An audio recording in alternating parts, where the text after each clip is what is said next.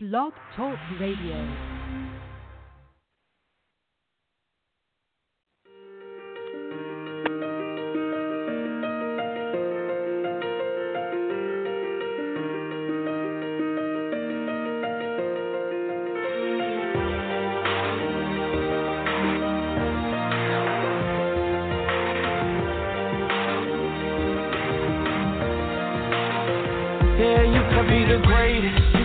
Best. You can be the King Kong banging on your chest. You could beat the world, you could beat the war. You can talk to God, go banging on his door. You can throw your hands up, you can beat the clock. You can move a mountain, you can break rocks. You could be a master, don't wait for luck. Dedicate yourself and you can find yourself standing in the Hall of Fame. Yeah. And the world's gonna know your name.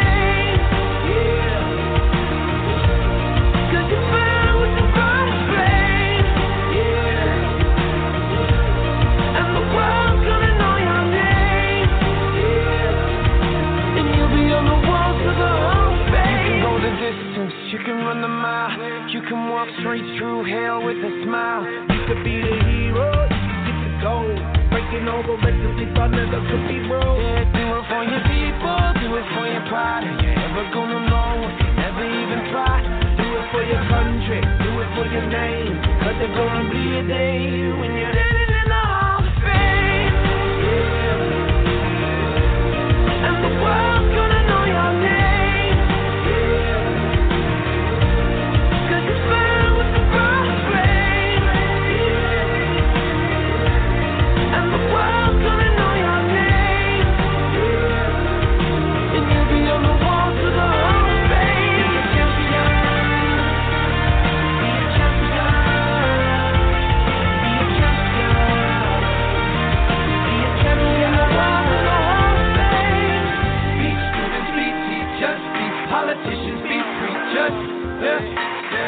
Be believers, be leaders, be astronauts, be champions, be truth seekers, be students, be teachers, be politicians, be preachers. Be believers, be leaders, be astronauts, be champions, sitting in the Hall of Fame. Yeah. And the world's gonna know your name. Yeah. Cause it's filled with the Hall of Fame.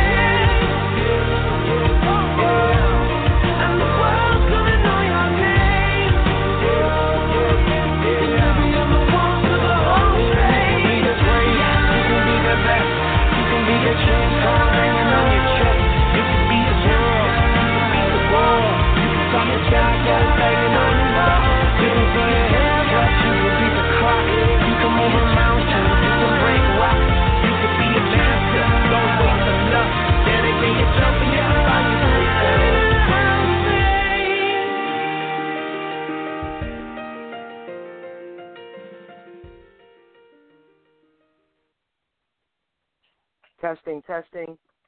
I think we're all good. So that means that we are officially back. Everybody, welcome to the return of the Wrightway here on Blog Talk Radio, produced by backsportspage.com.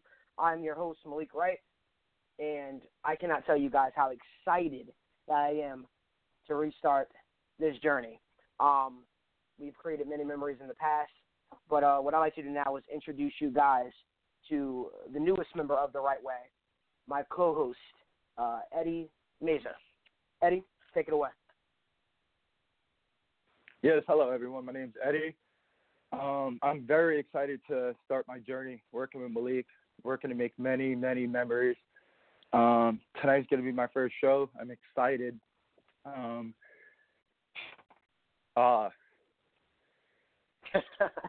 can see you're overjoyed right now. I'm overjoyed right now because I really cannot wait. I remember when I met Malik 2 years ago. Me and him met.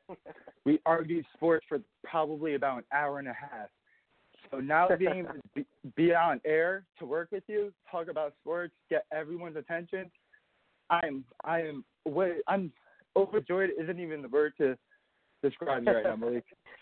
Absolutely. Well, I'm sure you're excited. I'm excited, and I hope all the listeners are excited. One thing that got me really excited about, starting this journey with you with the Wrightway is the talk that we had over dinner, basically laying out our vision for the podcast and where we see it going and where we'd like it to go a couple years down the road. So with that being said, let's get this show started, okay? Let's go. Oh, absolutely.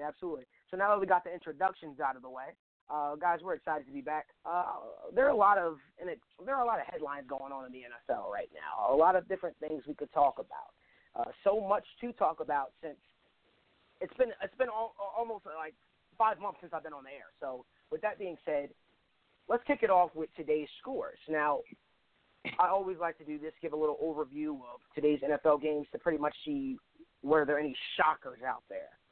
We had the Vikings beating the Browns 33-16. I don't think that was a real shocker there. The game was much closer than how it actually shaped up to be. You had the Raiders and the Bills game. That was pretty shocking. I actually had the Bills losing that game, and the fact that they were able to beat the Oakland Raiders 34-14. I don't know. The Raiders, I had high hopes for the Raiders going into this season, and it just seems like they just fallen flat on their face. Ever since that chronic back injury that hurt Derek Carr, we had the Colts versus the Bengals. Everybody knows I am a Bengals fan. Boudet. We had the Colts-Bengals 24-23. The Bengals barely won that game. I was not impressed with my team at all. I was pretty disappointed with their showing today, particularly with the offensive line. But we'll talk much, much more about that as the show goes on. Yeah, the Chargers versus the Patriots, that was also a good game. Patriots won the game 21-13. Bears, you had the Bears and the Saints. Saints beat the Bears 20-12. That was pretty much a nail-biter. Came down to the end. Falcons and Jets. Now, that game was much closer than anticipated. Now, before I continue to go on with the different scores, Eddie, I got a quick question for you. Do you think, is it me or do the Falcons look like a shell of their former selves since last year? They really do, Malik. They really do. Since Kyle Shanahan left that offense, they looked out of shape. They can't get nothing together. Julio, Matt Ryan, where's that connection? Julio has one touchdown, maybe two on the year. Where's the connection there? In the Super Bowl, they were connecting nonstop in the first half. Julio's the ghost now. I agree with you on that one. I agree 110%. What's bothering me is that we're talking about a team who just was in the Super Bowl. We're not just talking about your regular old playoff team. We're talking about a team who just was in the Super Bowl, and might I add, they almost won the Super Bowl. Came straight down to the fourth quarter, where they lost to the New England Patriots in TB12, the best ever. But with that being said, it just seems like the Falcons seem like a shell of their former selves. Now, I thought the loss of Kyle Shanahan would be huge. Trust me. I really did. I even thought the Super Bowl loss would be huge, too. I had no idea that the Falcons would struggle, to the extent that they struggled this season. I mean, we're talking about a Falcons team who only put up a touchdown against the Patriots last week. We're talking about a Falcons team who almost lost to the New York Jets today. They only beat the Jets by 5 points. There's something to be said about that. If you don't mind, I'm a Dolphins fan, and they lost to the Dolphins 2 weeks ago. The Falcons. My point. This is my point. What is going on in Atlanta? 17. I'm struggling. It's disgusting. I think what it comes down to is the identity. Every good offense, every good defense has an identity. You see, what most teams do is when they come out to a game is they like to establish some type of a pattern, particularly run the ball, play action, then set up some different things basically to get the defense out of whack. You are not seeing any of that with the Atlanta Falcons this year. And I don't want to hear anything about, oh, my God, they don't have the players. Because we're talking about Matt Ryan, who is one of the best quarterbacks in the NFL. We're talking about Julio Jones, who is easily top 3 wide receivers in the NFL. We're talking about we also have Mohamed Sanu. That's a good. Taylor Gabriel. I mean, he has the weapons. Austin Hooper. He has the weapons. I'm a Bengals fan. You're looking at my team where I say, the Bengals, they got some weapons, but they don't have the offensive line. The Falcons have no excuse. We're talking about a team who experienced really little turnover except the loss of Kyle Shanahan. Now, don't get me wrong. Kyle Shanahan is a brilliant offensive-minded coach. That's why he's the head coach of the San Francisco 49ers right now. But you mean to tell me when an offensive coordinator leaves a team, there's still some things, there's still some novelty instilled within those players that they should be able to carry with them. I mean, wouldn't you agree? Well, do you think – I do 100% agree with everything you're saying, Malik. Do you think it was a fluke? Do you think them making it to the Super Bowl last year was a fluke and they'll never come close within the next 2-3 years? I think that they won't come close to the Super Bowl, but they won't come close to the Super Bowl because the Falcons won't allow themselves to. Whatever is going on in that organization right now, I have no idea. I saw a report earlier this week that suggested that Matt Schaub, who is the backup quarterback, might I add, to Matt Ryan, should be the offensive play caller because he would experience the most time under Kyle Shanahan. Now, I understand, I understand that he experienced a lot of time under Kyle Shanahan, and I respect that. But also, something has to be said for the fact that he's not that this offense is just not clicking. I mean, you let two of his assistant coaches walk out the door. You let two of his assistant coaches walk out the door. You let Kyle Shanahan walk out the door. I mean, granted, he got a head coaching position.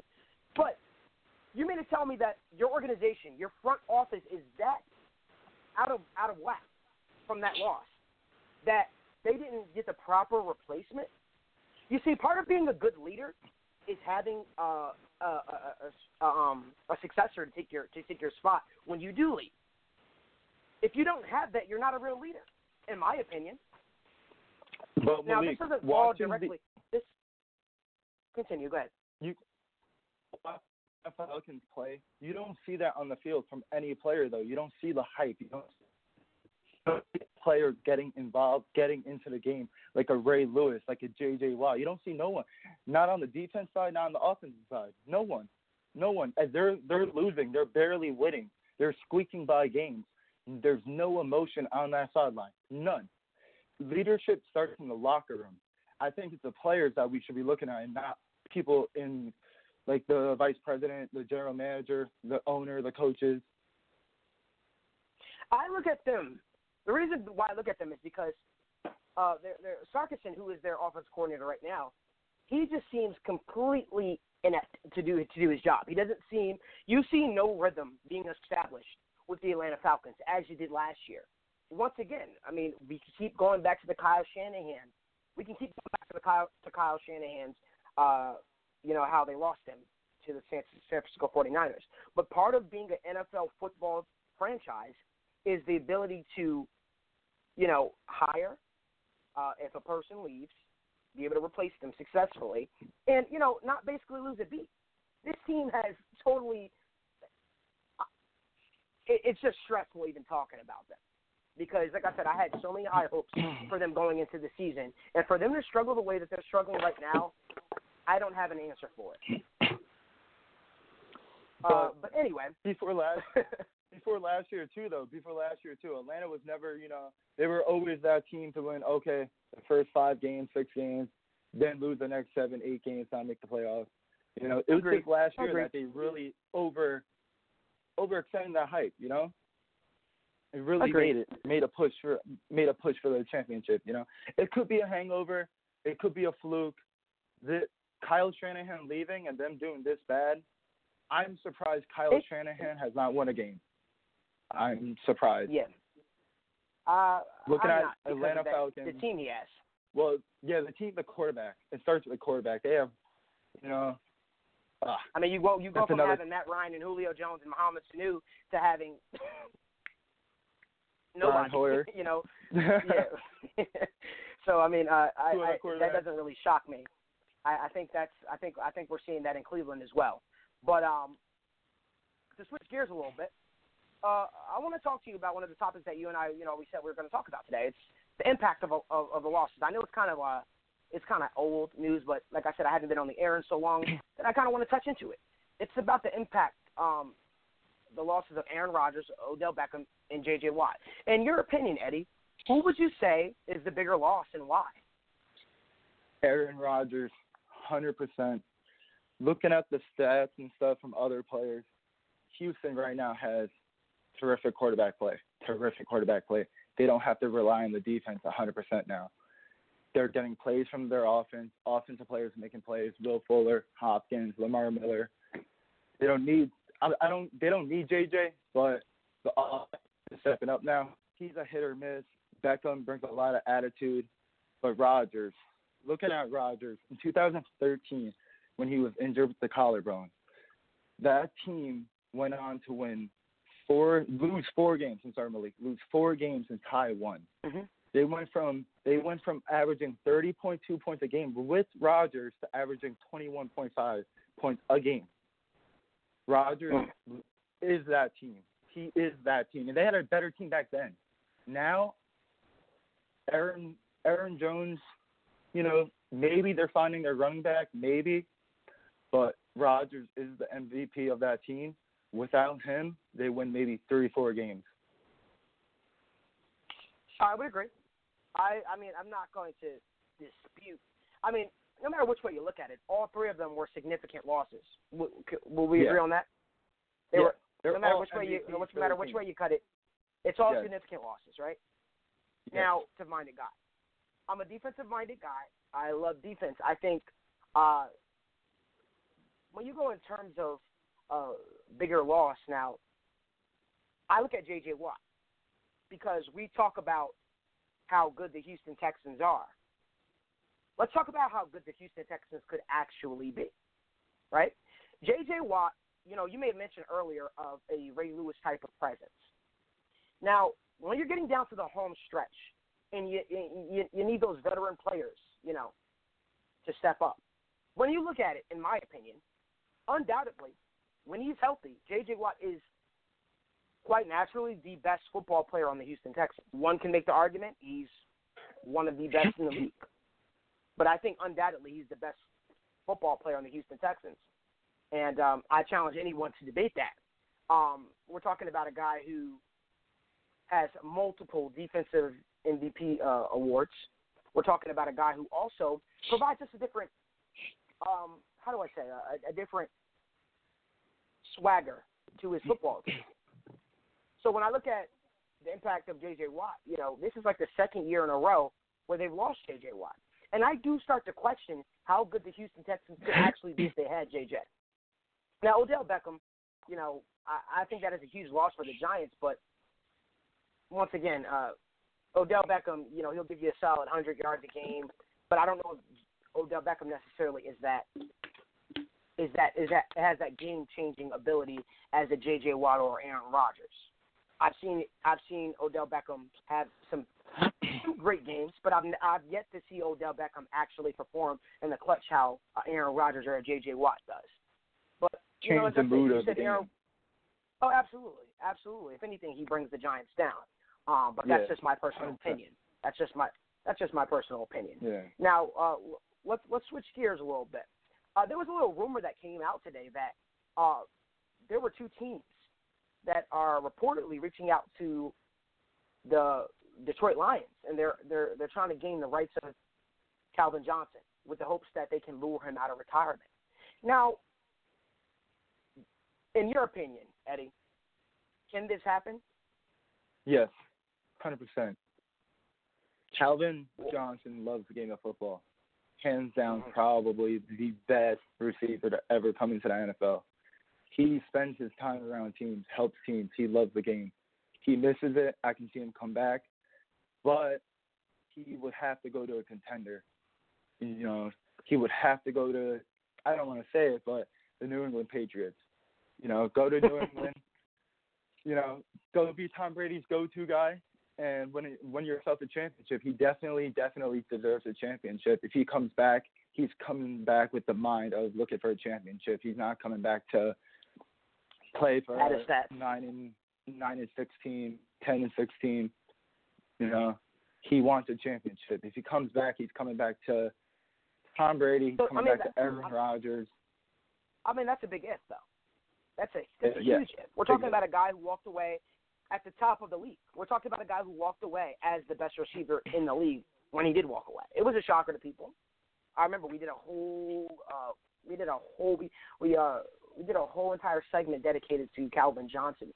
When we heard the news, we were actually on air when we found out that Calvin Johnson is retiring. But I don't look at Calvin Johnson as the guy that will come out of retirement at this point in his career. I look at Calvin Johnson as at best, I think Calvin Johnson had his playing days. He's okay with where he's left off. Where he's 32 years of age now. There's not too much more Calvin Johnson has to prove. There's not too much more Calvin Johnson has to prove, but other than get a Super Bowl ring. But then you have to also understand that by Calvin Johnson making the decision to come out of retirement, if this was told to the Detroit Lions, the Detroit Lions are not going to just give Calvin Johnson up if he tells them, hey, I'm going to come out of retirement, because that will be an absolute slap in the face to them. If anything, if Calvin Johnson was to ever come out of retirement, I would see him coming out of retirement to continue to play for the Detroit Lions. I would not see him come out of retirement for any other motivating factor. We're not talking about a bad team here. We're talking about a team who has a pretty good quarterback in Matt Stafford. They made it to Malik. They made it to the playoffs. If you're going to come out, this is the time to. They made it to the playoffs last year. This is true. So. This is true. I am not debating that. I do believe that Calvin Johnson has won it, but I do not see him. I don't see him coming out. I think that is just a rumor. I kind of just wanted to touch on it to just talk about it, because, like I just said, I find it baffling that this is coming up. This is like the third year in a row this has come up now, where people have said that Calvin Johnson's going to come out of retirement. Lo and behold, Calvin Johnson says he's very content with retirement. We don't even know if the guy's in shape still. I hope he is, but we don't even know if he's in football shape still. Well, so with that being how long said, has he been out? 2-3 years? 2 years? About that, yes. 3 years, yeah. I believe. It's tough. So, again, it's tough to say that he's going to come out of retirement the team that's pursuing him is the Eagles, too, apparently. So, with that being said, especially halfway through the NFL season. Exactly. It'd just be strange for them to come out and, yeah. Try to prove something. But with that being said, let's talk about the Philadelphia Eagles. I really want to talk about them. I've been waiting. I've been dying to talk about the Philadelphia Eagles because I'm living here in South Jersey. I grew up in North Jersey my entire life. Now, growing up in North Jersey, I dealt with a lot of crazy Giants fans. I dealt with a lot of superstitious fans who believed that every 4 years they were going to win a Super Bowl, who believed Eli Manning was an elite quarterback. By the way, he's not. And now living in South Jersey, I used to despise Giants fans, but now living in South Jersey, I've come to the conclusion that Philadelphia Eagles fans are completely delusional.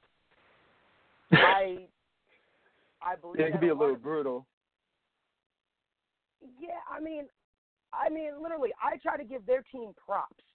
I say, you guys are doing very good right now. You guys are having an excellent season. I mean, they're 7-1. They're first in the NFC East, and they're looking good. They're actually looking great, Malik. Take it for what I said. You said what? They're looking great. They're fourth in the league for points, 29 points a game. They're doing a great job. But now I'm hearing Eagles fans, when I sit down and I talk with them, I try to have a general conversation with them and just talk sports with them. Then you hear what Carson Wentz is the best quarterback in the NFL. Pennsylvania.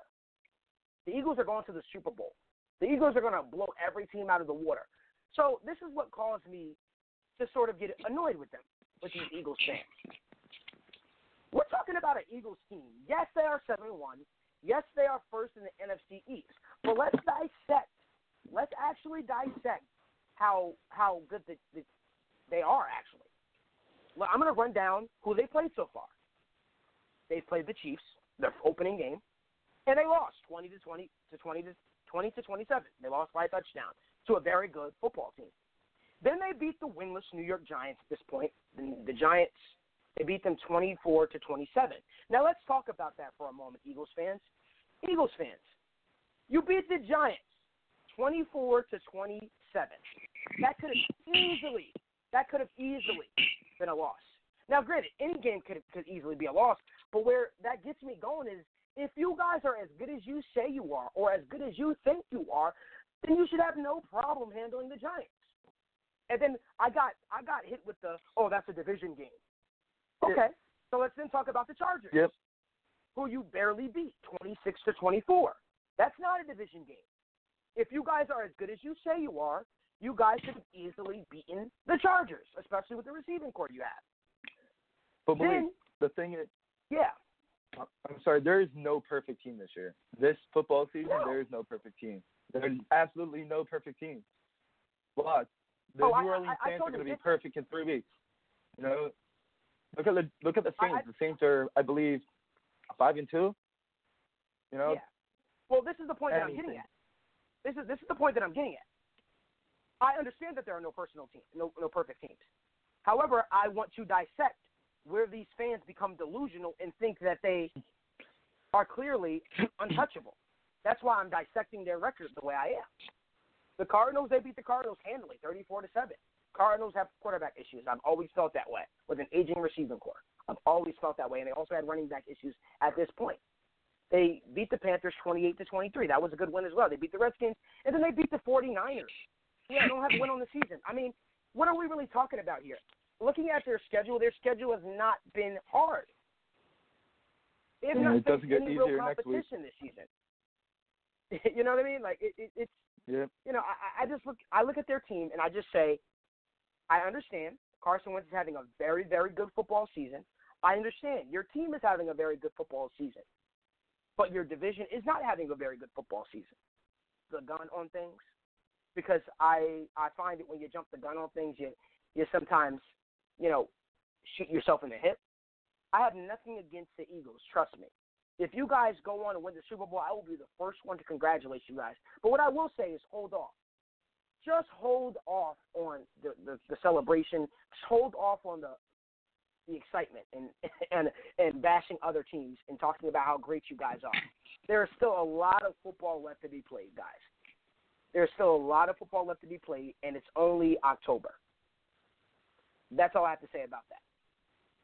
Any words you have to say? We'll see. You know, it's tough to call. You know, KC was the top dog in the beginning, and then they fell down. It's all about when you're riding a wave in the NFL, you have to continue to ride that wave. You have to continue to believe. Yeah. Because you can go from 0 to 0 in a heartbeat. You can go from 0 to 0 in a heartbeat. So I think it's very important that the Philadelphia Eagles do ride that wave, but there's a thing also of getting ahead of yourselves. And you know, the Super Bowl is not won. The Super Bowl isn't quarterback. Exactly. The Super Bowl isn't won in October. Let me just put it that way. So simmer down, Eagles fans. The Super Bowl is not won in October. Trust me. We're talking about the Giants. Huh? Fly high, Eagles. No, they can fly high is all they want. But what I'm saying is, the same talk that I'm hearing right now, let's continue to hear that talk in the later months. So let's hear it in February. If you guys are saying going to Super Bowl, I want to hear the same exact talk in February. What I don't expect is for you guys to be sitting at home with the talks that I've been hearing. So that's all I got to say about that. Make it happen, Philadelphia Eagles, because your fans are, out of control. But, you know, that's the NFC team. Let's switch gears. I got to ask you a question, Eddie. And this is a very, very important question. In your opinion, are the Jaguars serious contenders? You look at the defense and you want to say yes. Then you look at the offense. Okay, they're missing their number one receiver, but their other receiving core guys, you know, their number twos, number threes, they're decent. Then you look at the quarterback and Blake Bortles. And Blake Bortles, where do I start with Blake Bortles? Most inconsistent quarterback possibly. He looked good his rookie year. I give it to him. His rookie year, Blake came out looking good. And then he just fell off the map. Just fell off the map completely. And they did nothing but build around him. They built him a great team. They built Blake Bortles a great team. And he just isn't living up to his draft pick is not living up to his draft pick. But contenders, definitely not. Blake Bortles, once he gets pressure from top defenses like Seattle coming in his face, he's going down. He's going down.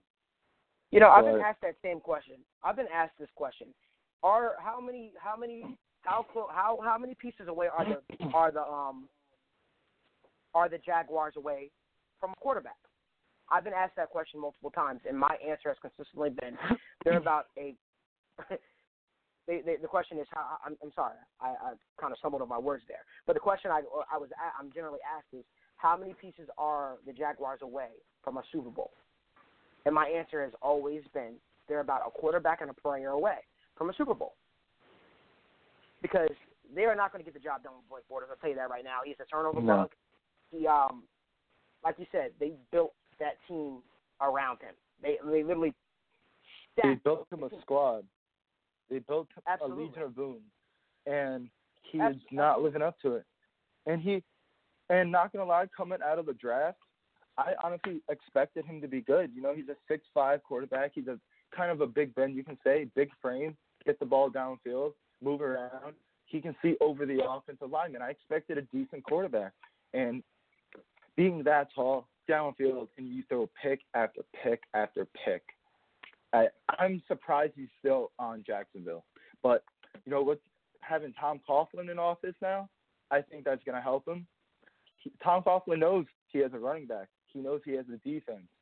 Get a quarterback. Get this team a quarterback, and I see a 10-16, 11-5 team, depending who's quarterbacking. But I agree completely. I think they've built a football team around him. You know, any other quarterback under center. I'm not going to say any other quarterback, but any quarterback other than Blake Bortles under center, I give them a real chance. But I want to stop you right now. I think we have a caller calling in to the Wrightway, so I'm going to get to that right now. Thank you for calling into the Wrightway with Malik and Eddie Mazur. Who am I speaking with? Yo, what up? This is your boy Xavier, yo. I'm sorry, who's this? This is Xavier. How you doing? What's up, man? I'm here, you know, just supporting my boys' blog, you already know. Here to talk about the controversial issues, you know. Sure. Let's talk about it. What's on your mind? Man, yo, I want to talk about fellas. Yo, all the fellas listening out here, yo. How many dates do you think is acceptable? Wait, yo, are you allowed to use profanity on this show? I prefer not, but if you must. All right. How many dates does it take, fellas, until like a woman is in the right to let us hit, to let us get the pushing? You know what I'm saying? What do you think? What's your take on it, Malik? How many dates? How many things till you can get the pussy? Like, what's up? Well, this is actually a sports podcast. Oh, damn! Yeah, I can't put any input. But all right, yo, fucking yo. Yeah, sorry about that, guys. I don't know who that was that called in. Evidently, they weren't listening into the podcast.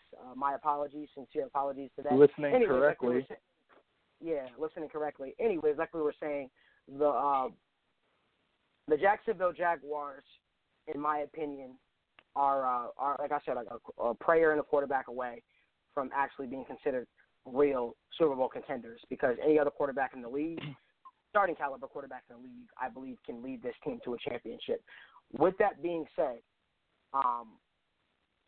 Marcell Dareus trade. How bizarre do you think that Marcell Dareus trade was? I hope they didn't overdo it. I hope they're still going to play good. I think he's a good addition. Great addition. Not good, great. You know, if you really need him. I mean, you need a quarterback. You don't need a defensive tackle, defensive lineman. You need a quarterback. So, I mean, we'll see. I think it was useless, unnecessary, but, I mean, hey, if you have money and you want to go out and buy another defensive line for a top 5 defensive line, go for it. if you want to lose football games. Yeah. That's my opinion. Absolutely. Though, you know? You need a quarterback. Quarterback is going to win you games. I think that was just waste, and it makes no sense. Yeah, what about you? I found it I found it extremely odd that they traded a 6th-round pick. I mean, listen, I view draft picks a little bit different. I think if you trade someone a 6th-round pick, I believe if you trade someone a 6th-round pick for a 6th-round pick for an elite player like Marcell Dareus, who is, in my opinion, is one of the league's best defensive tackles. I think that you're really saying that's what he's worth to you in your eyes. Now, I could be wrong. I could be totally wrong, but like I said, I think they could have easily, for Marcell Dareus, gotten maybe a 2nd or 3rd round pick, but to get a 6th round pick for him, that's kind of like I don't know. You do yourself. You don't do yourself any favors. They in my opinion, they easily could have gotten more for him. But this seems more, in my opinion, like maybe it was just a cap room. It could have been a cap room trade. issue because Yeah. Buffalo Bills do need a lot of addition to that team. I'm actually surprised on how well the Buffalo Bills are doing.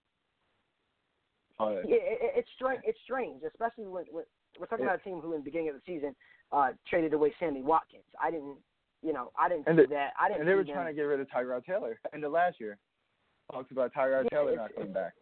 That's kind of strange. You know, I don't know. So certain teams you can kind of figure out what kind of direction the organization is going in, but that team I can't really place a finger on it as to what direction that football team is going in. But like I said, Jacksonville, I think it's a hit or miss for Jacksonville. I really don't think it's going to affect them. I think Buffalo's can be really affected, but unless they made room for someone, but you could have at least got a 3rd round pick, maybe 6th round. I don't know, you know. But absolutely. I mean, by the looks of it, the way they performed today against the Oakland Raiders, I'm sorry. The Oakland Raiders right now. Yeah, they may not need them by the way they performed today. But to switch gears on a more serious topic, early in the week, you know, I know this topic is sensitive to some people. Early in the week, we heard about the comments that were made by Houston Texans owner Bob Mcnair. The comments were very derogatory. They were derogatory comments, you know, made about players. I believe what he said was you can't let the inmates run the prison, referring to the football players and their kneeling. I kind of wanted to get what your take was as far as what do you think the impact that has on the league? And do you think it's being blown out of proportion, or do you think definitely not. For Bob Mcnair to come out and say something like that after everything that we're going through in the last month, Donald Trump making his political comment, bringing the NFL and politics together. That started a month ago. This comment just made that worse by far 10 times worse. That comment was utterly disgusting. These are players that you have playing for you. You want them to win you a championship, and you refer to them as inmates. That is utterly disgusting, disrespectful.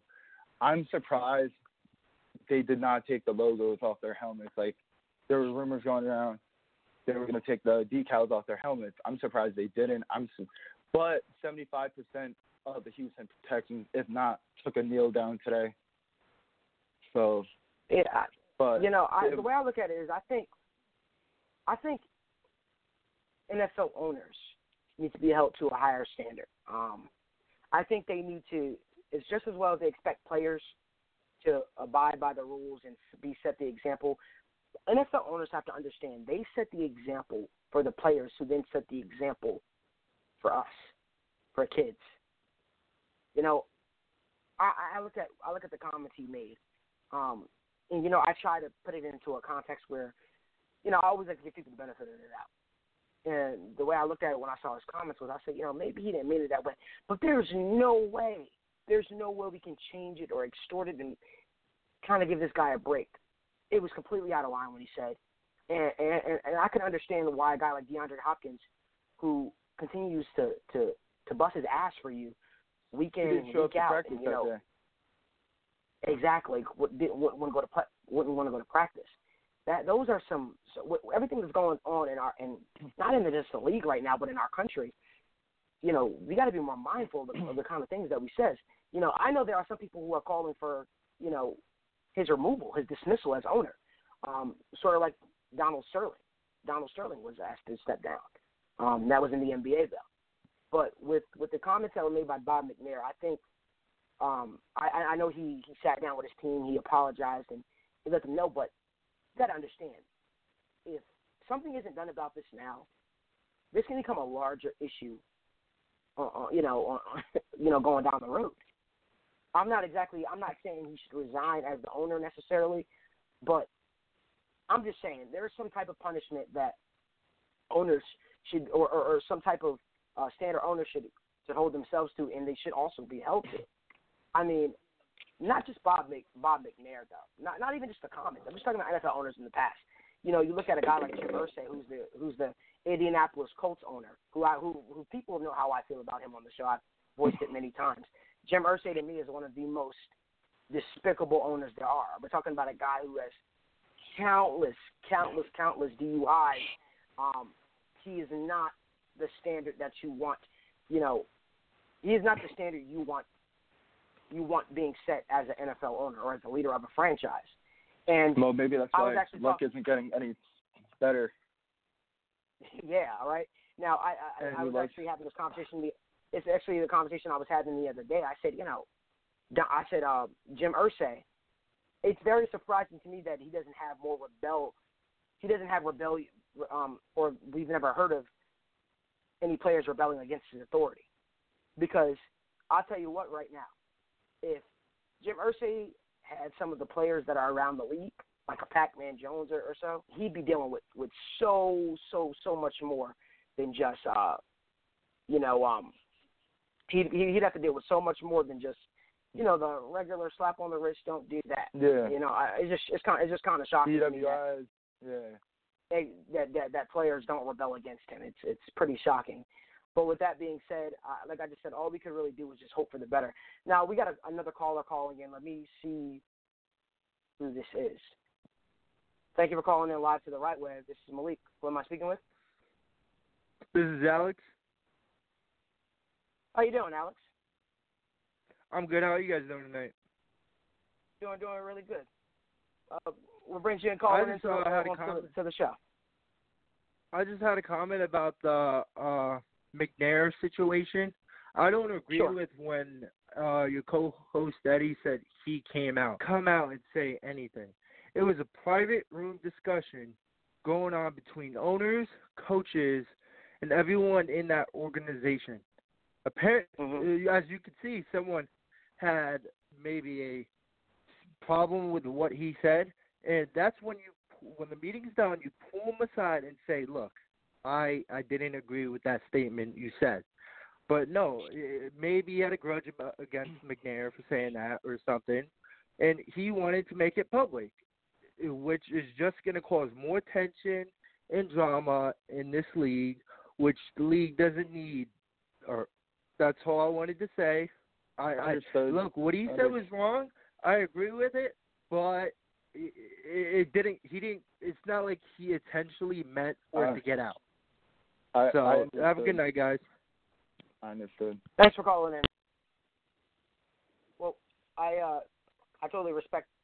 The opinion. As far as I understand that privacy, but once again, people are gonna talk. Well, yeah, absolutely. When you're looked at and when you're in the public eye, you're held to a higher standard. Correct. You're in a room full of owners. You're held to a higher standard. The NFL Players Association was there. Yeah. So I totally understand. I totally understand that. But I absolutely thank Alex for calling and voicing his opinion. Really appreciate it. This is what we asked for in the right way. People to voice your opinion. We may not always agree on things, But this is what it's all about. By the way, while we're at it, I just want to add that you guys could reach me on Twitter at the Wrightway at BSP. You could also reach me on the Instagram page at the Wrightway with Malik Wright, Facebook, the Wrightway with Malik Wright. And you can also reach me at my email, therealmalikWright@gmail.com. That is where I generally speak with you guys and, you know, I have different engagements about different topics and everything like that. So with that being said, that's all I have to say. If you guys ever want to reach out to me, those are different outlets you guys can reach me at. With that being said, let's talk about coaches on the hot seat. Now, listen, I know it's still kind of early in the season, but I don't know. It seems like some coaches' seats might be warming up a little bit. Wouldn't you agree, Eddie? Too early to tell.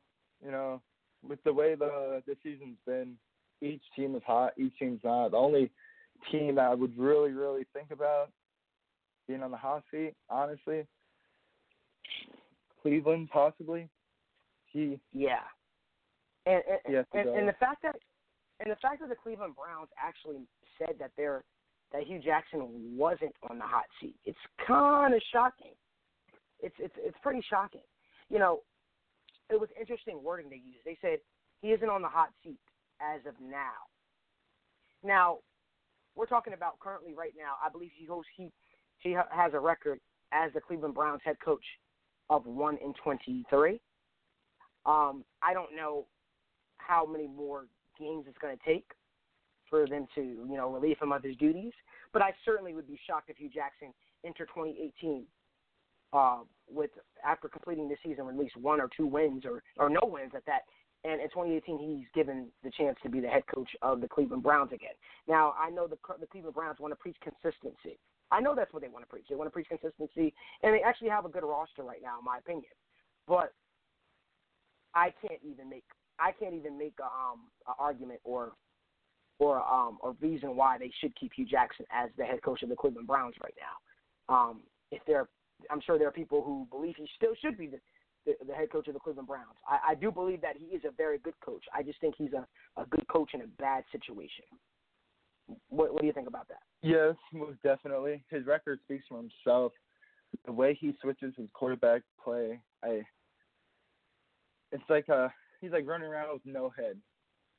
You know. Yeah. He just can't find it. He can't find the recipe to success. Starting with quarterback, he can't even find. That's not talking about running a team. He can't even run a quarterback. He can't find the quarterback. It's just start over, get rid of him, kick him out. I mean, I would have to agree at this point. You'd have to do something. You have to make some type of a change. I'm surprised no players have came out, but I respect them. You know, the players don't want to make it public, but you know, the record speaks for itself. 1-23. 3 different quarterbacks, 4 different quarterbacks a season sometimes. You're averaging 3 quarterbacks a season. It's embarrassing. That's why I don't get how no players came out yet. Because you're embarrassed it's a strange situation. To the league for the last how long? Yeah. Exactly. And like I said, I think it's a direct. This is directly on the organization, on people in the front office. They've got to do a better job of corralling, behind him. You know, the first thing you guys preached when Hugh Jackson became the head coach of the Cleveland Browns was consistency, and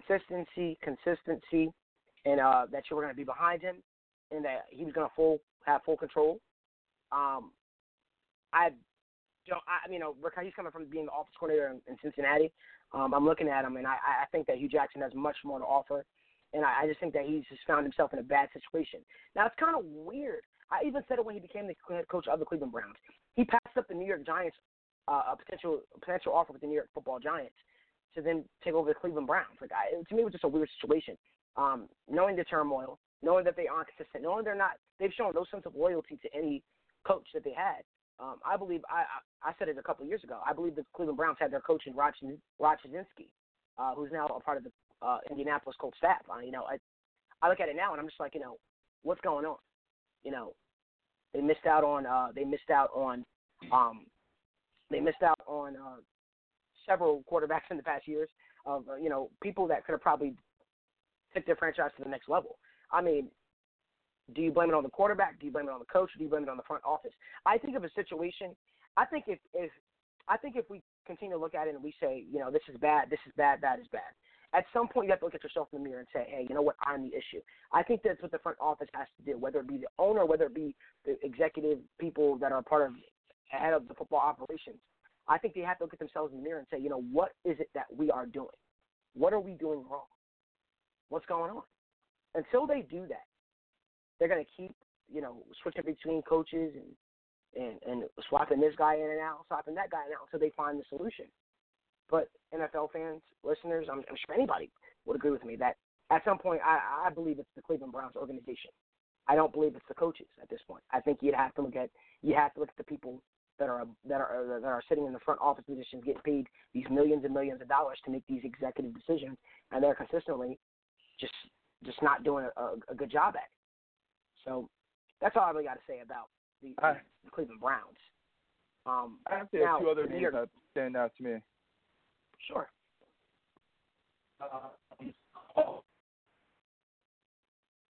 Sorry, say that again? Yeah, I'm here. Yes, it sounds I'm like sorry. You're going in and out. Yep. Yeah. No worries. Yeah, Jim Caldwell, the Detroit Lions, and Chuck Pagano, the Indianapolis Colts. Chuck Pagano. Those are two coaches you see. Okay. Yeah. Do we wait for Andrew Luck to come back? There were talks about Pagano leaving possibly a year ago, 2 years ago. And Andrew Luck, another mishap today. He has to go seek a doctor. Shoulder, I believe it is. So what do we do? Do we wait for Andrew Luck to come back, or do they move on from Pagano?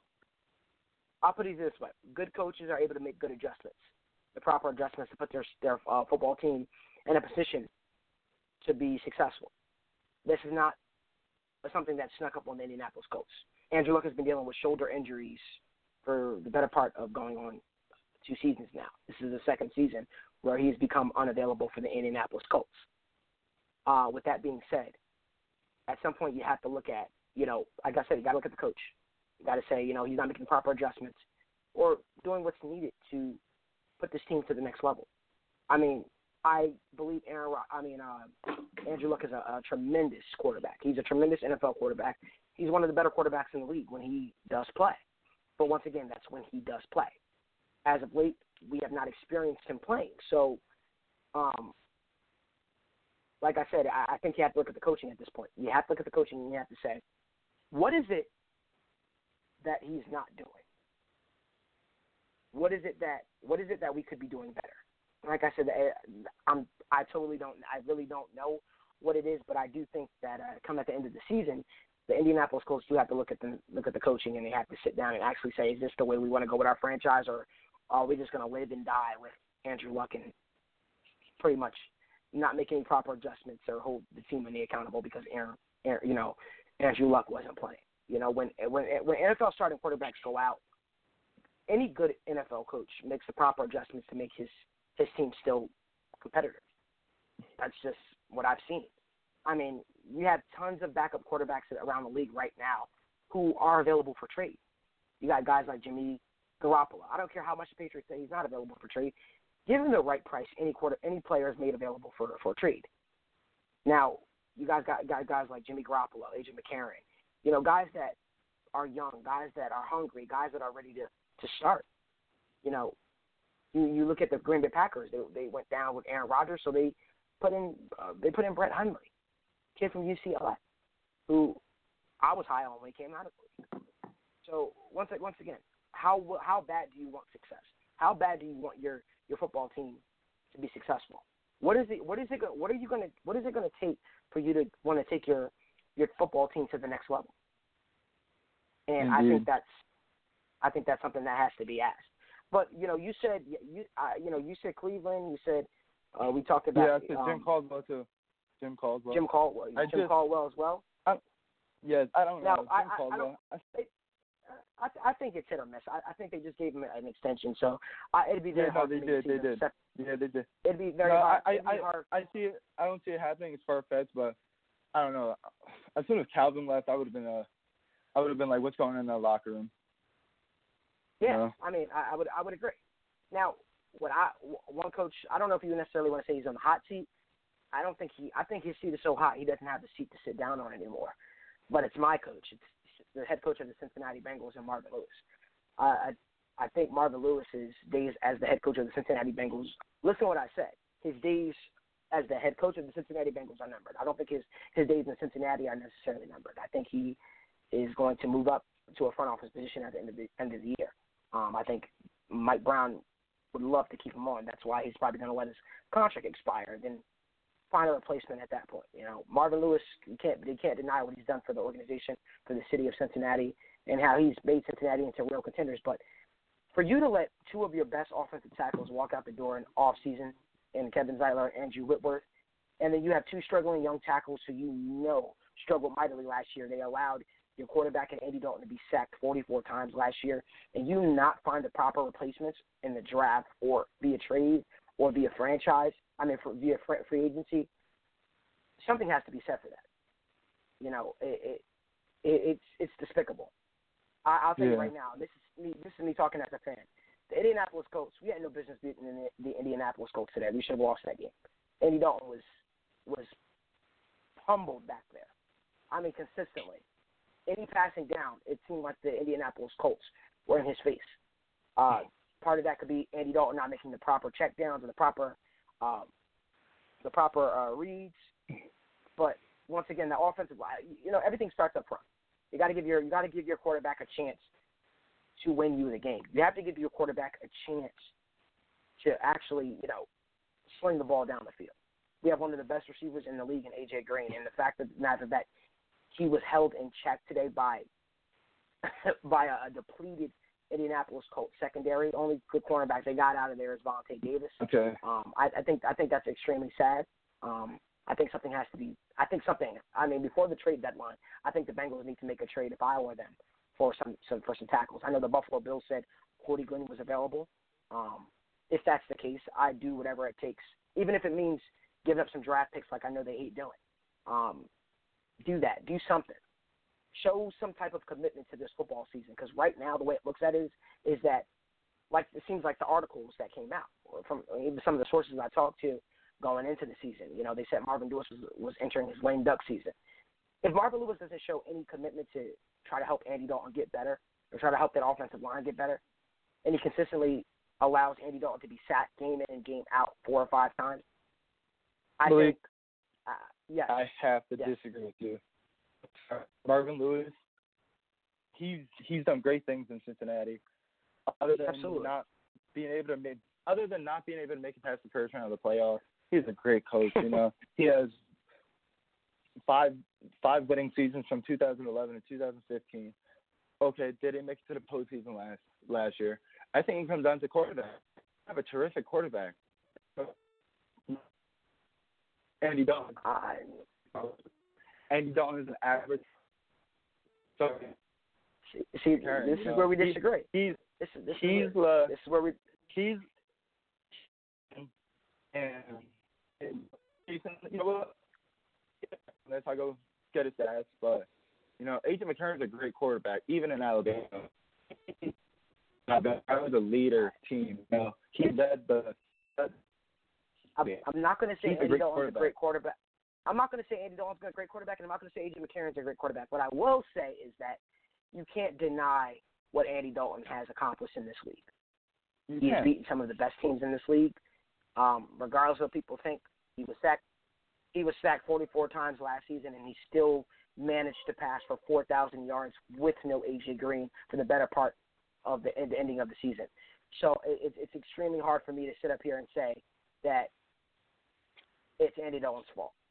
When you have an offensive line being pulverizing you back there and you're forced to make those hard throws, I mean, sure, as an NFL quarterback, at some point you have to be able to sit in the pocket, which he did today. He sat in the pocket and he made some very key clutch throws that were needed in order to win the football game. But I think, once again, for us to even visit the argument of Andy Dalton, we have to give him a chance by saying that offensive line. When he had that offensive line last year, not last year, I'm talking about the year before that, he was getting the job done. He was in the MVP race before he broke his thumb. So I very much disagree with you on that one. But that's what this is all about. You know, we agree to disagree. We have different opinions as far as who we believe in, or who you know, if you believe A.J. Mcnair can get the job done at quarterback for the Cincinnati Bengals, then you may believe that. Do I think A.J. McCarron is a bad quarterback? Absolutely not. Do I think he's a starting NFL quarterback? Absolutely. Will I go as far as to say that he can do any better than what Andy Dalton is doing right now with that offensive line? Absolutely not. I can't say that. I can't say that he'll do any better under center as a Cincinnati Bengals quarterback than what Andy Dalton's doing right now, because the offensive line is performing that bad. I believe earlier on in the year there were trade rumors about potentially wanting A.J. McCarron since he doesn't want to deal him out. Do you think it's because A.J. McCarron is the guy? I think it's very hard to. I think it's extremely hard to make that argument and say that he is the guy or he's the guy. I mean, we have to see more game film. Definitely. The guy hasn't taken a snap. The guy hasn't taken a snap under center in the regular season since Hugh Jackson left 2 years ago, in 2015 when we made the playoffs. So I haven't seen much in regular season action. But like I said, under this offensive line right now, this offensive line is horrendous. It's Andy Dalton's fault. Right now, you have to look at it and you have to say it's the offensive line's fault right now. Part of that then goes to coaching. Marvin Lewis and these guys have to make the proper adjustments and provide them with that ability to have guys that will be able to block for at least long enough. I mean, it shows, even with Joe Mixon running the ball. It even shows with Joe Mixon running the ball. The fact that Joe Mixon isn't able to get going. We have three starting capable NFL running backs in Jeremy Hill, Giovanni Bernard, and Joe Mixon. And the fact that nobody's been able to get the running game going for us, that shows you right there it's the offensive line. Malik, I'm so sorry to cut you off. I have to touch on this topic. Mixon. Sure. Mixon, Le'Veon Bell. Did you see what Le'Veon came out? Oh, my God. Le'Veon Mixon. I'll tell you, no Le'Veon Bell. And after the comments and then coming out and Le'Veon actually catching him in the same attire that he would do, it just blows my mind. I found it extremely funny. Funny. It's funny. Like it's I funny. said, I wish we could actually talk about this more, but we actually ran out of time here on the Wrightway, guys. It has been an absolute awesome show, minus that that one guy calling in. I don't know what goes through people's minds nowadays. Yeah. I really don't know what he's doing tonight. People are crazy. Maybe a little bored. maybe they just find something better to do on their Sunday nights. But anyway, guys, oh my God, it has been an awesome show. It has been an awesome show. It's awesome to get back at this. Once again, you can catch us every single Sunday, 8 p.m. live on Blog Talk Radio. I want to thank the producers at BacksportsPage.com and Randy Zelia, and obviously giving us this platform to talk sports all day. I look forward to many, many more shows. Eddie, once again, welcome to the show. Thank We're going to you, go places with this. This is all the time that we ran out on the Wrightway with. But guys, once again, you guys can reach me on Twitter at the Wrightway at BSP, on Instagram at the Wrightway with Malik Wright, on Facebook at the Wrightway with Malik Wright, or you can email me at therealmalikWright@gmail.com. I'll gladly take any questions, different suggestions as far as topics we can talk about. And like I said, until next time, here live on the Wrightway, we'll be speaking to you guys next week at the same time, 8 p.m. live, Sunday on blogtalkradio.com. And we have a big show in store for next week. It's big things coming for the Wrightway. But remember, the show will always go on. Have a good night. Thank you, everybody.